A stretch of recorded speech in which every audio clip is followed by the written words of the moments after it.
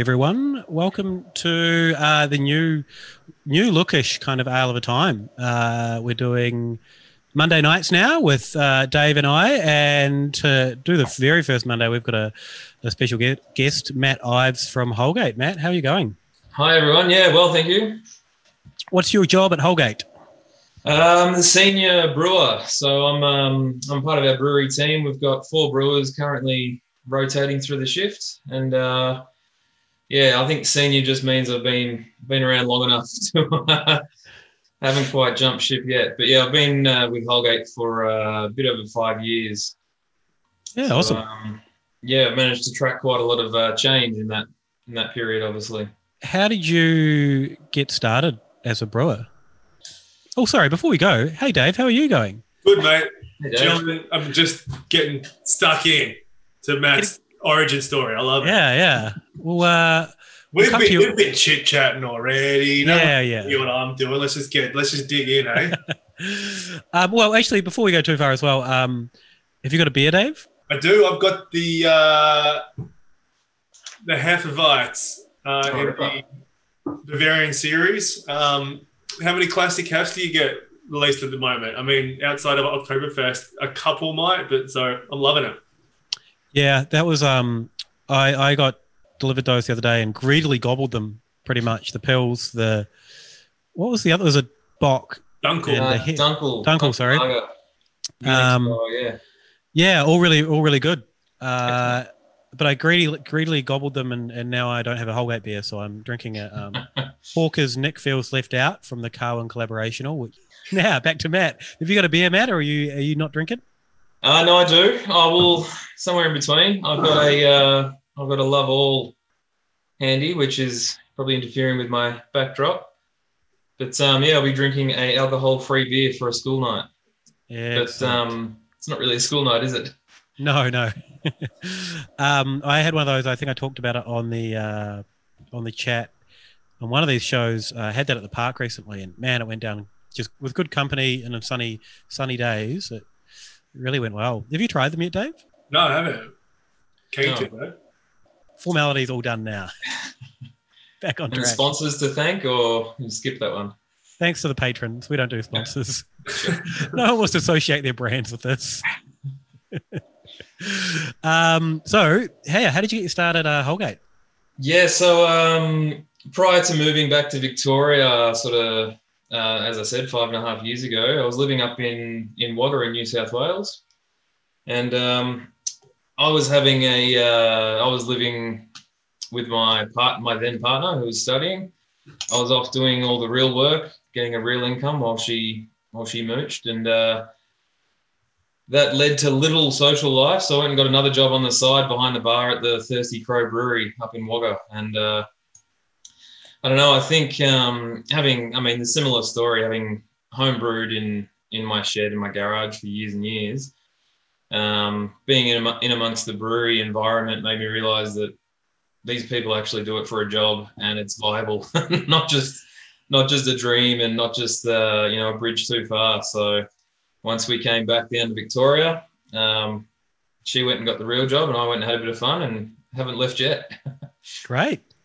Can you give us a bit of an overview of Holgate? Because I think it's been around for just over 20 years. It was 20 birthday last year? 20 years last year was our big double-decade celebration. So we're located up in Woodend, Victoria, so central Victoria, just sort of up the highway on the way up to Bendigo.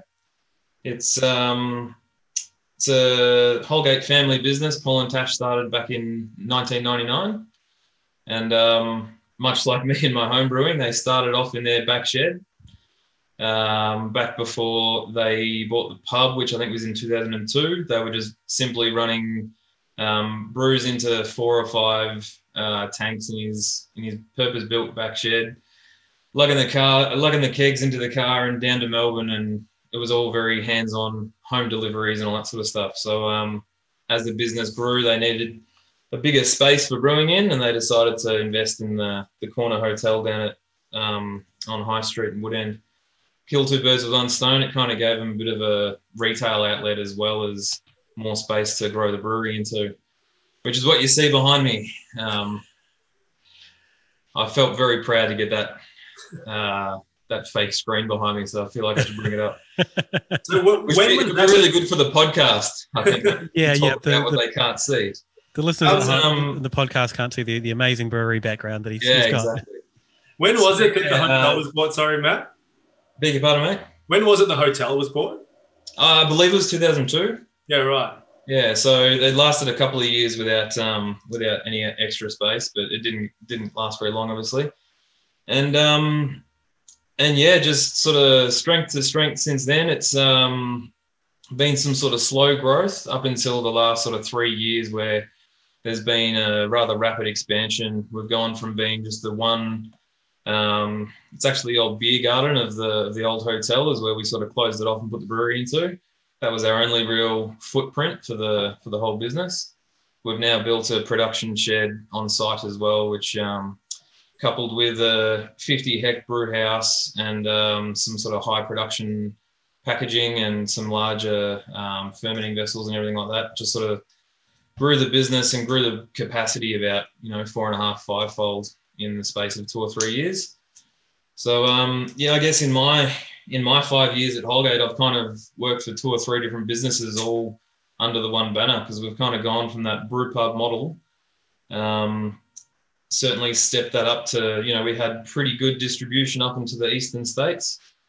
And then we sort of perhaps ran out of space and ran out of production capabilities until where we are now, which is a pretty large scale production, and it's a completely different kettle of fish in terms of the brewing operations and the day-to-day, and kind of feels like I've progressed with the business, because I kind of got on board just in time to catch the dark old days of manual labor and 5 people in a small room. So that's about it. How much input, did you have any input to any of the expansion? Were you able to get involved in any of that, or was that kind of above your pay grade when it was happening?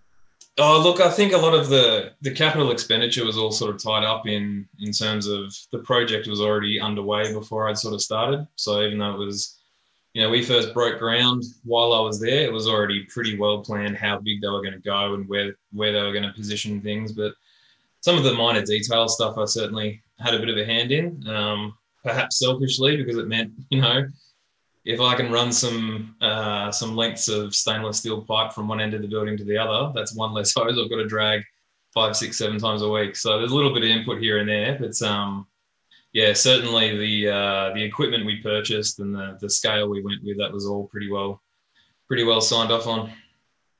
I did get to help knock down the sheds out the back, which was about as much construction as I've been involved in my career. So that was good fun. What did that involve, a sledgehammer? Yeah, absolutely. Through some 150-year-old red brick, so I felt like a bit of a He-Man.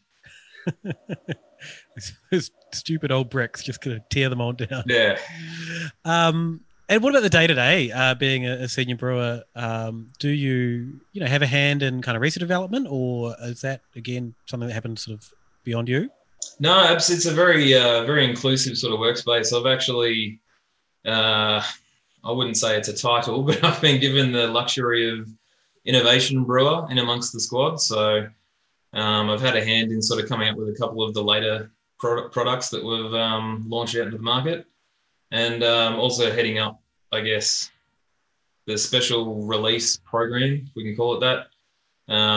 As much as we'd like to tell everybody that, it's a nice, smooth, planned process, especially this year 2020 with what's going on, the releases kind of get all thrown up in the air and see where they fall a few times a year as palates change and market preferences change. So there's a need for a bit of a collaborative effort from the brew squad as well as the marketing and the sales department there. So still definitely get a bit of a say in things.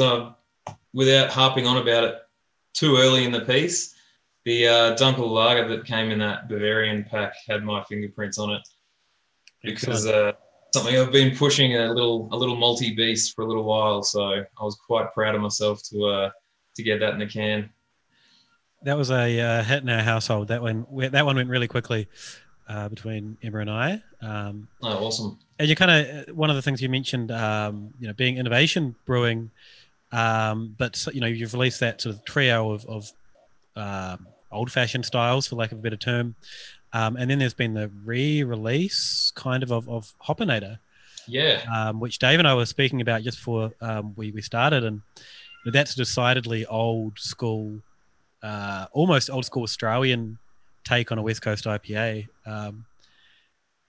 So I guess your innovation is also kind of, does it, I guess innovation for you guys, does it include sort of looking back at those kind of styles? Yeah, I think you've sort of uncovered the truth there. This sort of springtime has been a bit of a looking to the past to look towards the future a little bit. Definitely some classic styles rather than being too innovative and anything too wild and wonderful. But that's not to say that there's nothing else up the sleeve. But the Hoppinator specifically, certainly got a bit of an update and a bit of a revamp for where we think a double IPA of that sort of ilk. So a bit more malt driven, certainly with a bit more bracing bitterness. Does it where that would sort of sit these days as compared to if we were to, I guess, bring out the old brew logs and brew it as is?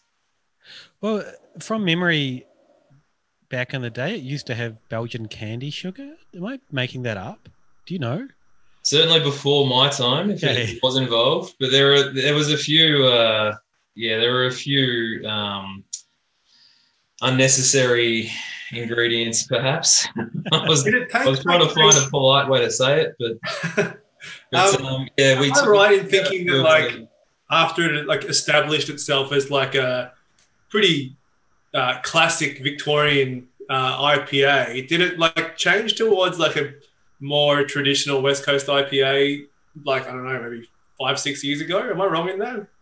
I think any changes while it was still a part of the ongoing range were only sort of minor tweaks. Yeah, right. Okay. We kept it quite rich and in my eyes quite sweet, because we also sort of had that counterpoint with the annual Millennium Falcon release. So that was always our... Also, Road Trip was also pretty clean West Coast, wasn't it? Yeah, true. But in terms of that higher alcohol, high octane IPA, we kind of felt that Hoppinator was a good point of difference because it did provide a slightly sweet caramel sort of base as compared to, say, the Falcon, which was, bone dry and quite pale and letting the hops do all of the work. But yeah, certainly for 2020, we stripped out some of the roasty malts that just didn't belong in a double IPA, and simply upped the body and or kept the body where it is, I guess. And we introduced a couple of the hops that perhaps weren't as widely available back then, just to give it a bit of that fresher tropical sort of note, but still really anchored with the big C hops. The Centennials, Citras, a lot of Chinook, and we even brought some Columbus back into vogue. I'm not sure if we can say we brought it into vogue, but back into the brew house, which was kind of cool. Whatever the tweaks were, though, it really hit that nostalgic flavor profile, though. Yeah, great. Yeah, that's something. It's a style that I probably wouldn't or haven't up until recently ever wanted to drink again. That chewy, malty, but intense IPA. Which is quite sweet, but I've had that one, and I've had a couple others sort of similar. And I mean, this 10% one from Hawkers is, it's got a fairly chewy kind of malt presence in there, and I've been really enjoying them. It's kind of a fun revisit. Yeah, well, I think I got my hands on one of those Hawkers ones a little while back as well. One of the party beers, and it just sat right in that little spot where it's both malty, chewy, but still obviously quite dank and quite large. So if we can hit that mark, then that's what we're aiming for. It's an interesting counterpoint to just the sort of incredible sweetness that's happening without bitterness in so many styles. So having that kind of hop bitterness kind of now it's refreshing almost. This is nice. The pendulum swinging back a little bit, perhaps. Speaking of, we've got a question from the chat from Sam. He's sort of wondering about beer drinkers going back to lagers.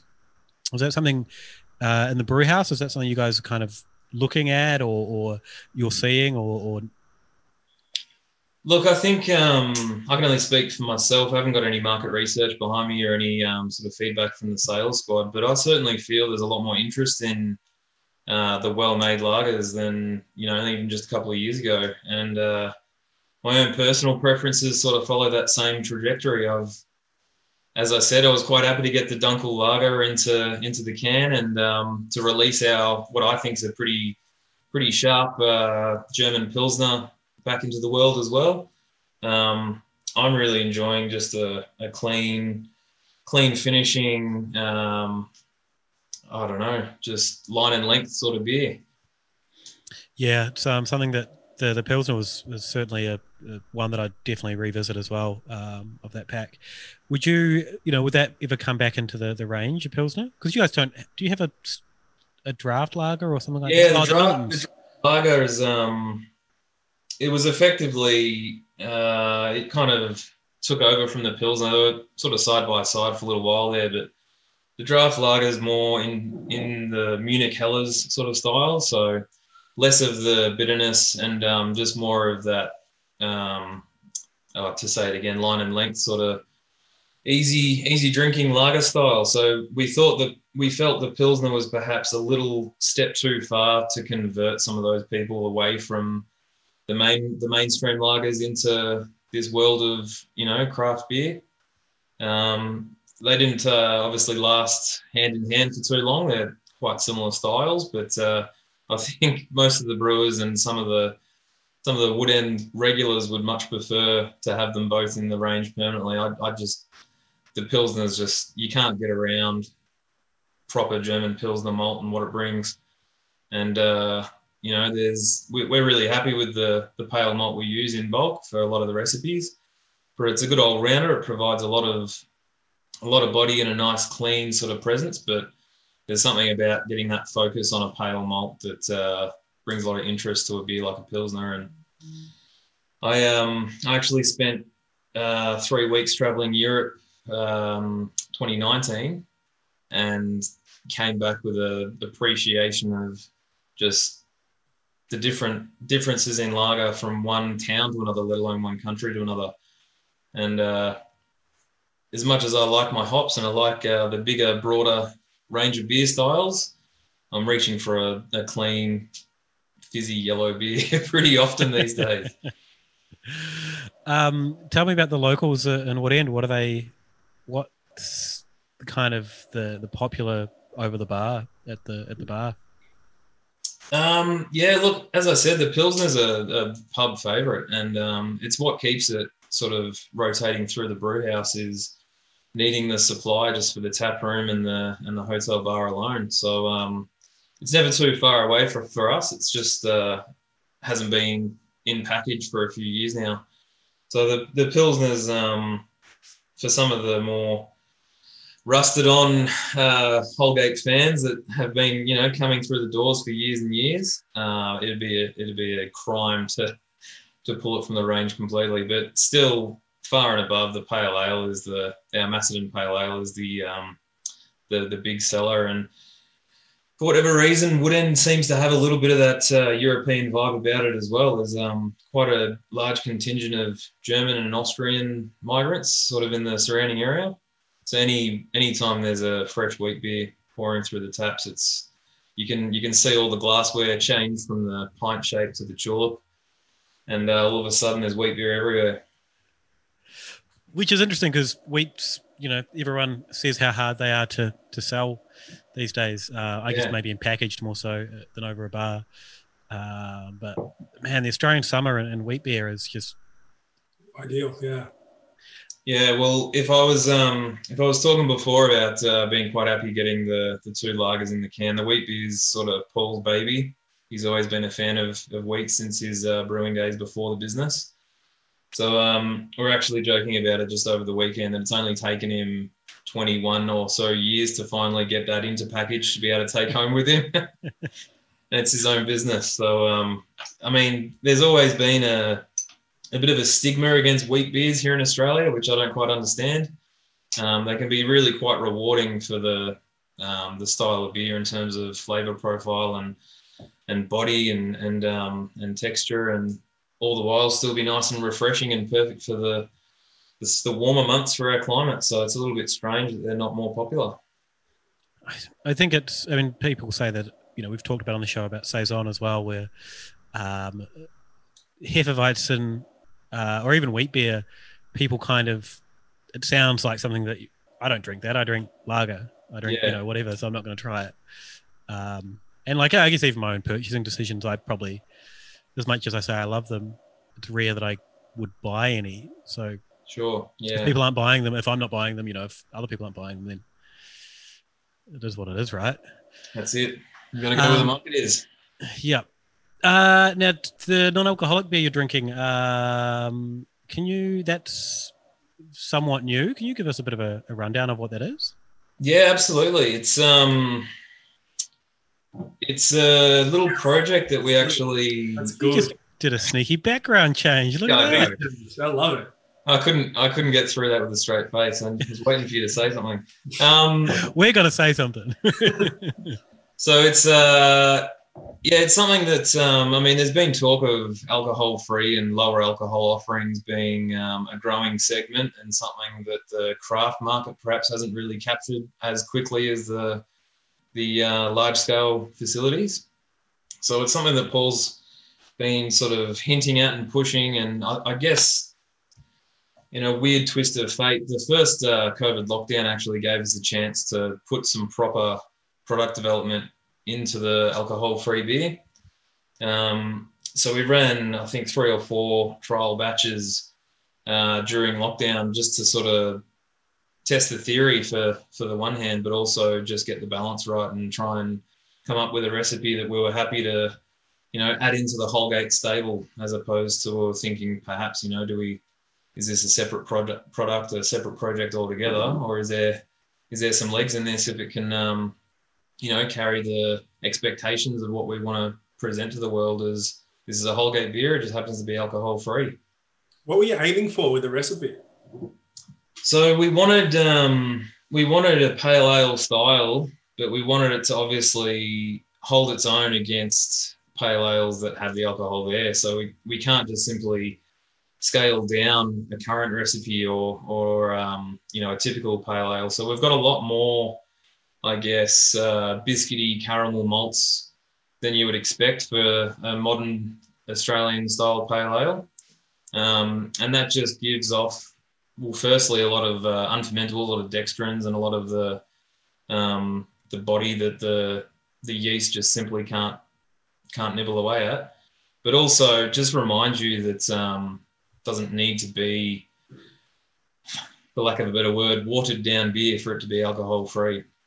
So and then obviously the counter argument to that is balancing the hop aroma and flavour to something that's otherwise quite malty. So the first few batches were more about, as I said, testing theory and just proving that the concept will work, and then subsequent trials later on in the piece, and then even the first commercial example, we've sort of started to think, okay, we're happy with this as a concept, happy with this as a product. Now let's finalize. Here's where the hops are going to sit, and here's where the balance between one and the other is going to really lie. So, in terms of it being a alcohol-free product, it's still a fermented beverage, so we still get the yeast to do its work. It's just happening at such a level that it won't pass the 5%. So we're currently clocking in around 0.4% alcohol, meaning it's qualified as alcohol-free. So it's not a fully fermented beer with the alcohol stripped out. So it's more of a trickery beer than a ultra-filtered beer. And if I can dumb it down after saying all that. Well, I don't know much about alcohol-free beers, and I understand there are 2 or 3 techniques there. So you guys are doing the sort of fully fermented, and is that a slower process? Quite the opposite. The way we're doing it's actually quite quick. So we're starting with a much weaker wort than you would with a regular beer, with a few adjustments made for the downstream finished product, and a very low attenuating yeast. So an old English style yeast that's typical for low alcohol and low ABV British styles, it typically doesn't go near too much of the sugar anyway, and that sort of works in our favour. So we've managed to strike a balance between it not tasting too sweet and worty, because the yeast does actually interact with any of those available sugars, but keeping enough of the body in the beer that it doesn't sort of fall away after the first few mouthfuls or the first, glass or stubby or whatever it shall be. And how's it going? Are people buying it? Do you know?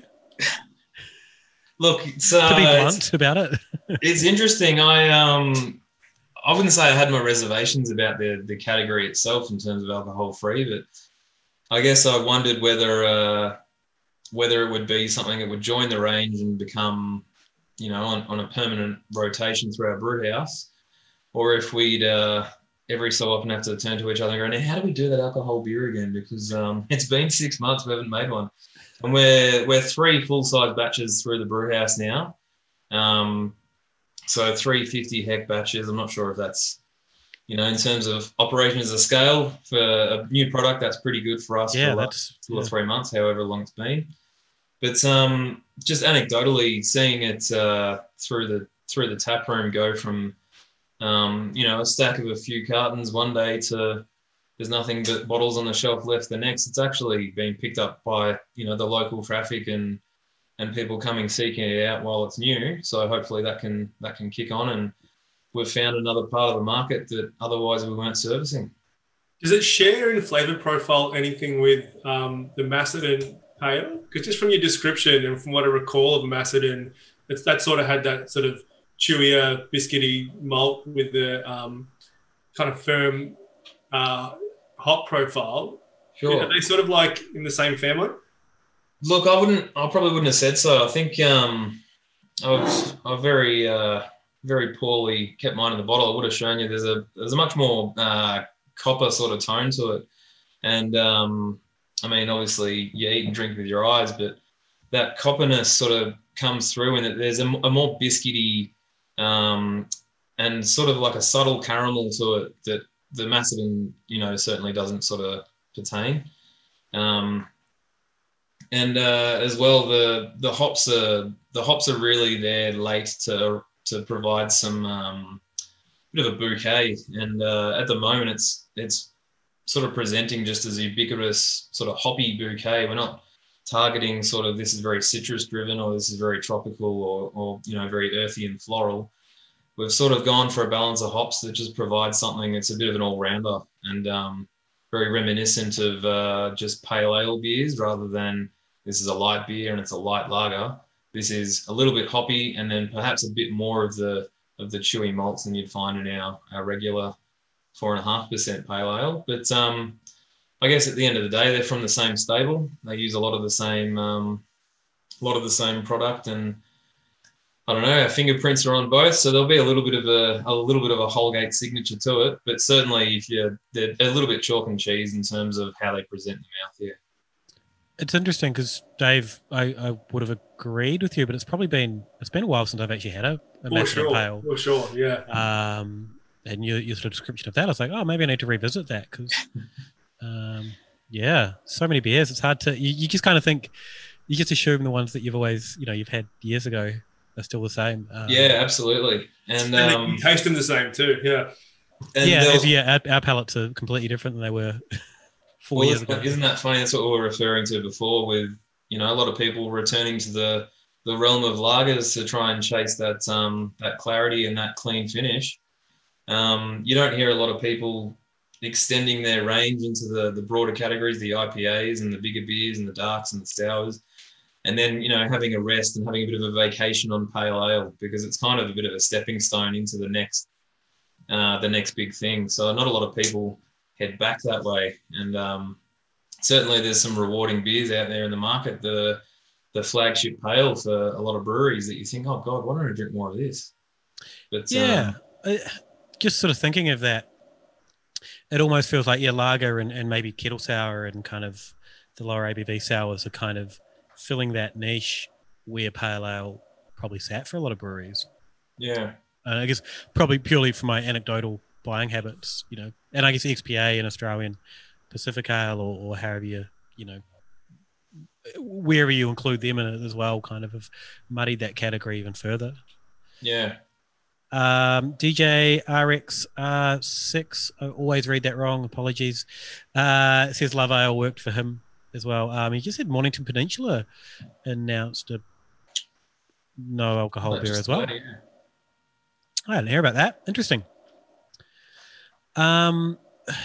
What about the decision to put it in bottles over cans? Was that kind of talked about around the brewery? Look, not so much with the brewery team, other than be prepared with, bottles on site. But look, I think from, hallway conversations, I sort of got the feeling that it's targeted more at the non-craft drinking crowd that maybe want to try it. And typically, for whatever reason, we find that our crossover beers all start in bottles, and the cans that we have since moved to, that's things like our Road Trip IPA and our kettle soured berry blush beer and the XPA as well. They're all in cans. They're all a bit more in-depth craft, if that makes any sense. They're that sort of next step away. And I'm not sure if it's certainly not a brewer's decision, but it's I'm sure there's some science behind it, behind the scenes. I was thinking about this today because Modus have come out with Nort, which is their one. It's kind of a spin-off brand from Modus, and that's also in bottles. And I'm kind of wondering if it almost feels more like a beer if it's in a brown bottle. Yeah, sure, maybe. Versus, it's just kind of a passing thought, but yeah, it's interesting. But I think sitting in the park when I had it, it felt more beery out than I guess soft drinky, which might kind of be an association some people might have with a can. Yeah. I'll maybe I'll explore that further in a different episode. I'm sorry, I haven't got a better answer for you. No. I'm just literally just thinking. Your answer sounds pretty good. So if anyone brings it up, I'm going to steal that. That's great. Yeah. This Dunkel is unreal, by the way. Oh, great! Thank you. Oh, that's fantastic. Talk us through it, Dave.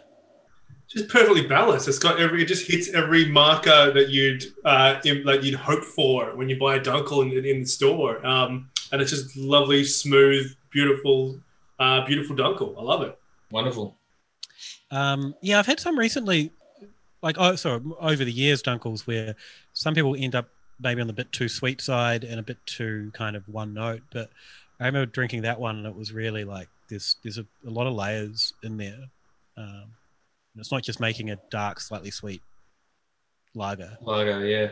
So we're certainly very conscious in terms of recipe development that it's got to have the color first off. That's the first thing you see with a dark lager, but it's got to have notes that almost go to chocolate without quite getting there. And I think is how I took the experience from any of the the big steins of Dunkel I was having over in Germany. It was it's got this depth of sort of cocoa and toasty bread and stuff, but it doesn't quite get to chocolate and doesn't quite get to be sweet. It's still finishing really clean and I'm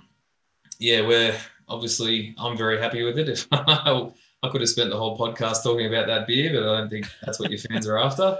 All I'm hearing from the two of you is that we need to put another batch through and have the cans going into the next season as well. The first fridge that I go to at Carmen Cellars is always a lager fridge. So anything interesting there, I'd be picking up straight away. So I can't speak for everyone, but I would love it if that was the case. Excellent. That's going into the next NPD meeting for sure. Excellent. So had you brewed this before? Like this recipe when you? No, look, this was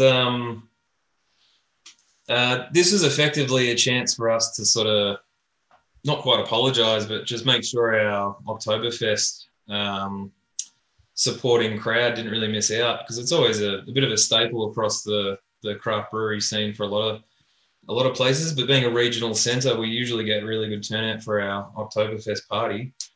And obviously, with a bit of an unknown a few months before September, October rolled around, and even then I think we're still certainly in lockdown between Metro Regional, it made sense to just put them out into the market as have your Oktoberfest at home. So it kind of came simply to us to put Pils and Hef into the pack. Their two beers have been on constant rotation, as I said, for the brew pub itself. And the Dunkel was just a chance to explore, this is what Munich Malt's all about. This is what Matt's been banging on about since he got back from Europe. Let's see if it holds up. So we came up with a pretty classic, pretty what's the word for it? Pretty streamlined kind of recipe. There's nothing too. I mean, there doesn't need to be anything too fancy. It all comes down to the presence of malt and as you said, Dave, the balance there, just to make sure it's as drinkable as any other lager, despite the fact that it's dark and rich and toasty and a little bit of chocolate, but not quite. DJ RXR6 has apologized to me for me getting his name wrong. He said, Daniel's fine. Sorry, Luke.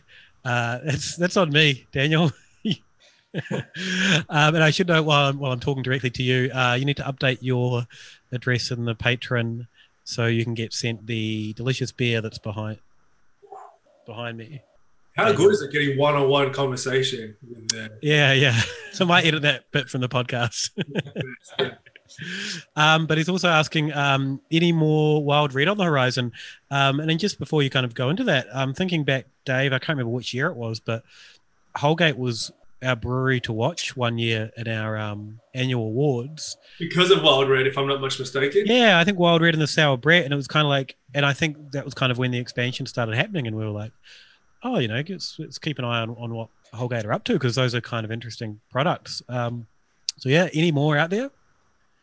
You'll be happy to know that there's still plenty of stock still sitting in the barrels. It's now a case of getting it out of the barrels and getting it out into the hands of your like-minded selves. But it's something that during construction and commissioning of the new brewery was perhaps just a little bit of a bridge too far. So we took a couple of chances to do some small release into kegs, and we've had some of the wild beers pushing through the new tap room.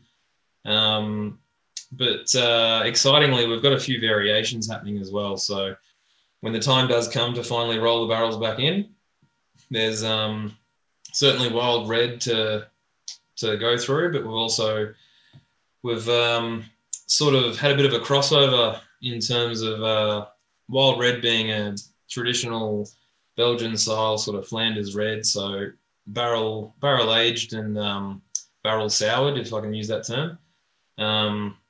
Whereas the Sour Brett's more of a juxtaposition. It's a all stainless steel beer, kettle soured and Brett fermented, but in a clean environment, not in the let it run into the timber sort of style. So we've had a bit of a blending of those two worlds where we've barrel aged some of the Sour Brett, just because we like to punish ourselves a little bit at Holgate Brewhouse.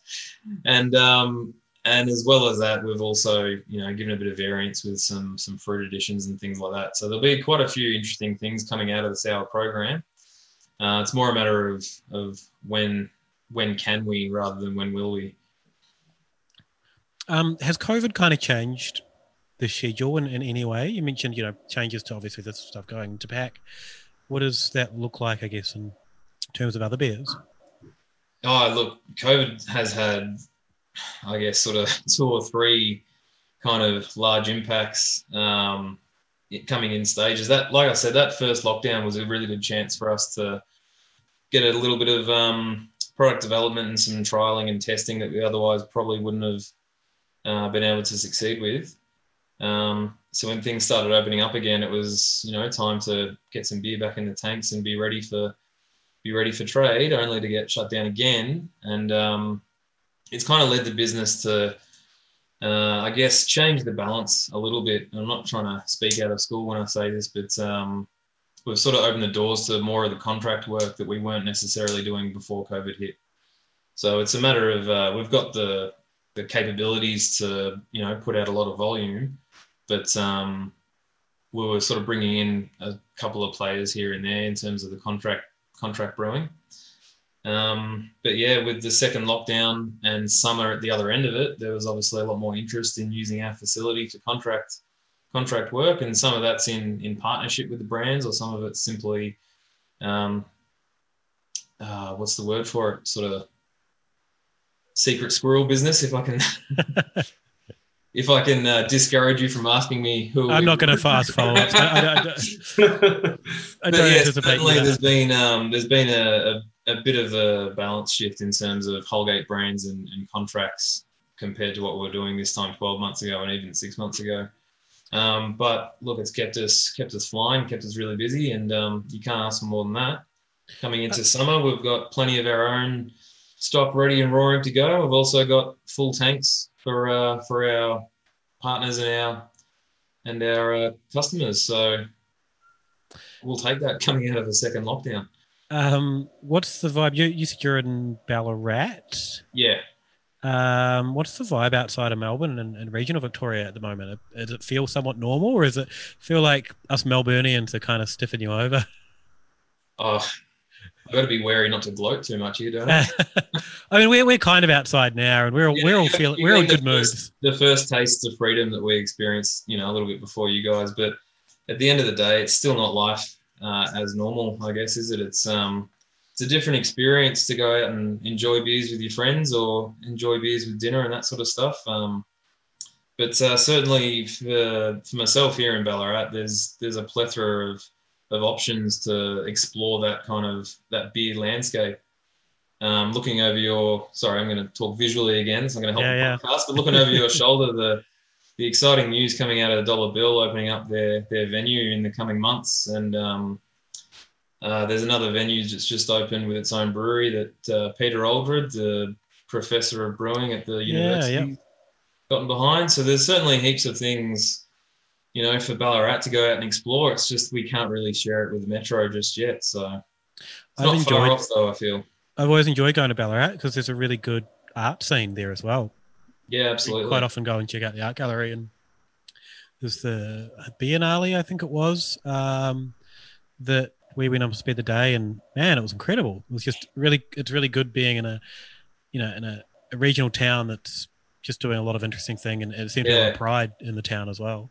Absolutely. And something like that Photo Biennale is very accessible. Like, it's in every cafe and every bar, and you don't have to go searching for it to sort of, be involved. And that sort of stuff sort of creeping into the beer world as well. We've got a lot more sort of traction in terms of, craft and independent beer into the town, and events, not just the one solitary festival. We've got events happening all throughout. So when we can have events. Even outside of events, though, when we went up to organise the blend of our patron beer.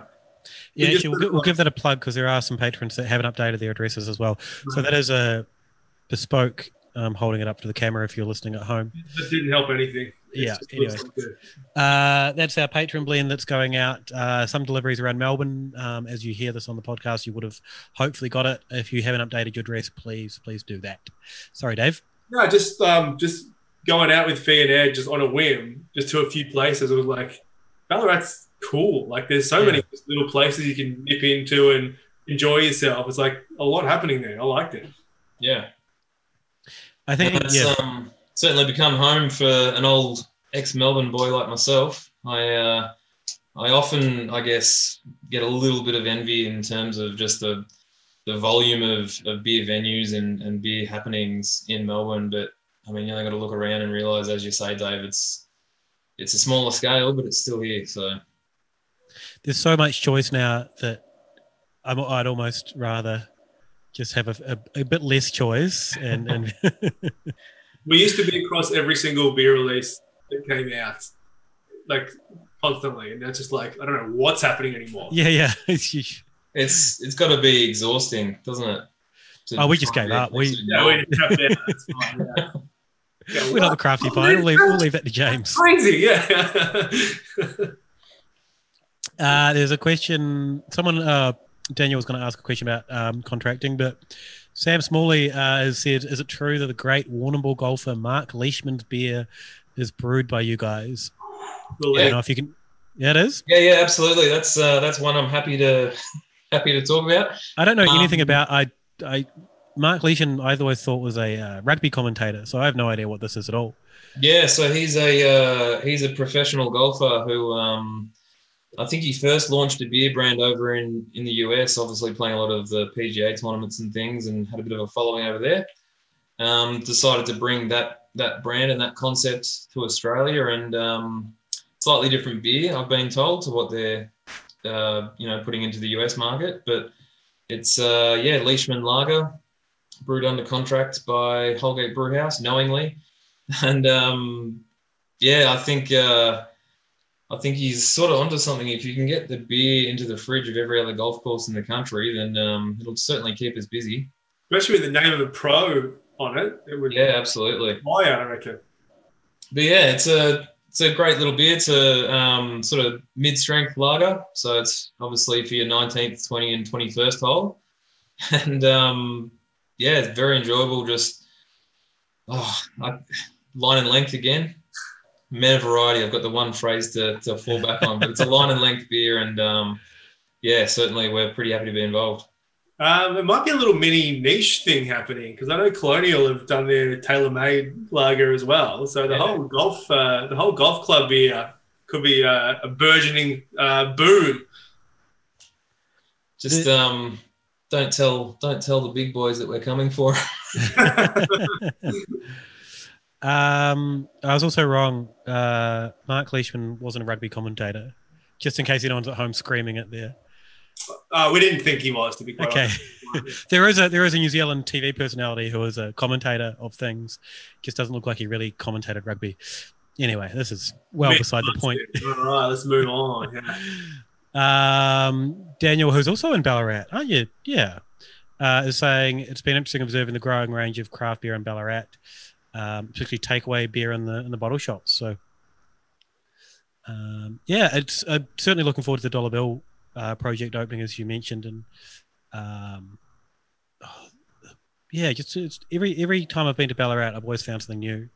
Yeah, it's great, and the new microbrewery that's gone in, small little system, but a huge, great big venue. So I think Pete's got the balance just right there. That he's or Pete and his team, I should say, have they've gone after the food and beverage game, but with a brewery in there to add that point of difference. So it's going to be really exciting. I'm yet to have walked through the doors, but I'll tell you all about it next week because I'm there this weekend. So exciting times for the region, not just Ballarat, but obviously there's other things happening in the stone's throw in any direction from where we are. I do feel like Melbourne people just chatting anecdotally to friends. Everyone's just keen to get into regional Victoria and out of Melbourne for a start and just do stuff. Yeah, absolutely.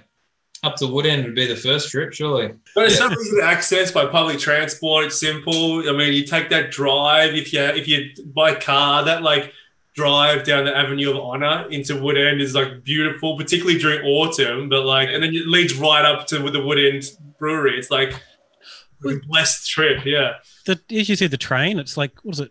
Is it less than an hour from Melbourne? Yeah, it's under an hour trip. And it's pretty much door to door, from the station to the brewery. So yeah, maybe it will be my first trip now. Yeah. And rooms upstairs for those that really want to imbibe. So there's no reason not to, in my opinion. And I think I've towed the company line enough to keep. I was going to say, while you're plugging, what else do you have to plug? What else? Yeah. Look, I think, as I said to you before, we're really excited to see, the world opening up again and Holgate Beers going back out into the market. It's not that we've been a shut business, but we're certainly looking to get back into the original flow of things, and having the pubs open just means that we've got those relationships growing and building again. So coming into the next year, as I said, everything's a little bit up in the air, but over the next couple of weeks, we're really pinning down where the seasonals are likely to land and where we're going to go in that sort of direction. Awesome. I reckon that's a good spot to wrap up. Dave, do you have any more questions? Question of the night. When's the UXB coming back, Matt? UXB. All right, let me write that one down. That's the oversized ESB. Am I correct? We took that challenge on for the double decade last year with the double-sized ESB. Similar sort of beer, probably, got to a slightly different bigger, wasn't it, if I'm not mistaken? Beg your pardon? Was it bigger, the double ESB? Yeah, definitely. A little bit bigger, yeah. So, 6% multi-English bitter. Sort of bucking the trend. It's sort of harking back on history. That's kind of what we've been doing lately. It's been working for us. So, I don't know, Dave, you can put your royalties on hold until you see it come up on social media, but who knows? I know Julian, one of our sales reps, will be thrilled to hear me talking about something like a UXB to a couple of podcasters and beer representatives like yourselves. So that'll get the wheels turning, just having Julian on board. That's good to know. I mean, by default, we're pretty much not super jazzed about where a lot of the beer direction's going, and Dunkels and double ESBs are certainly right up our alley, I think. Absolutely. Excellent. Well, I've got an argument ongoing with some of the brewers at work that there are over 200 styles that us as a brewery haven't actually tackled yet. So, I mean, we can do another IPA or we can do another kettle soured pale, but there's over 200 others to explore, and that's my job. 140 of those are hazy pale beer, so we've got a massive scope. What out of all the styles that you haven't made, what would you love to see in the Holgate roster next year?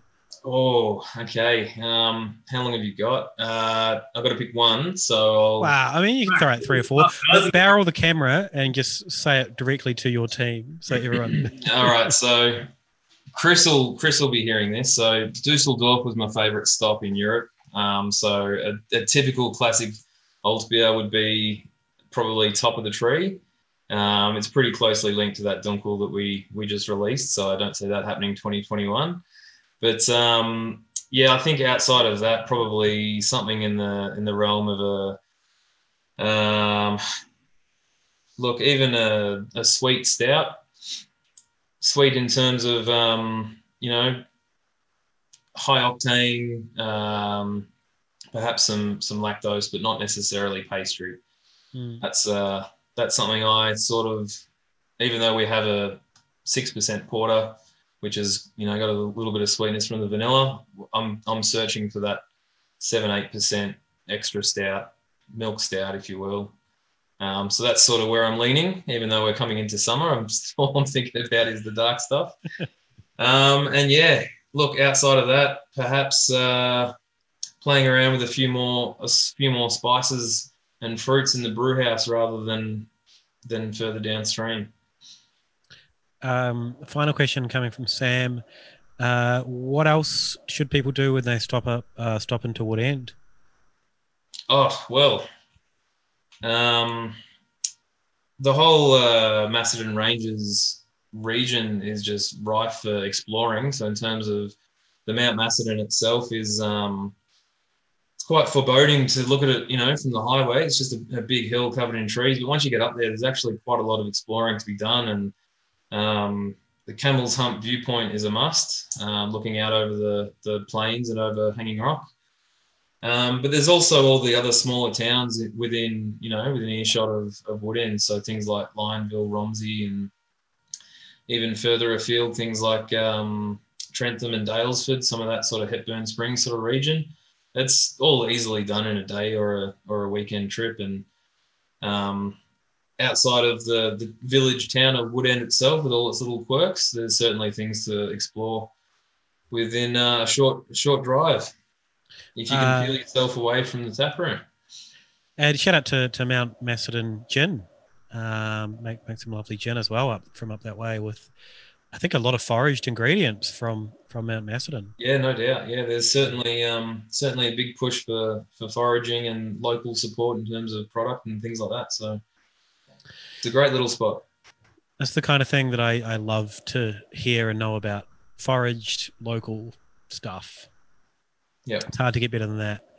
And are you able to give us a plug of where to find Holgate online? yeah, look, we've got our landing site, holgatebrewhouse.com. Also, you'll find us on the obvious channels, Facebook and Instagram. But we've recently launched a couple of sort of annexed websites. So we've got the holgateshop.com. Actually, drop just holgateshop.com. That's for your online purchases and bookings and things like that. But also, there's a bit of a tourism visitation sort of based website called the Holgate Experience that our marketing manager's been really busy putting together. So that's just sort of, as I was just doing then, highlighting the Macedon and Hepburn Springs and Daylesford regions and us as a business and us with our history and the reasons why we are where we are out in the sticks, so to speak. And I didn't anticipate you to have such a practiced answer just then.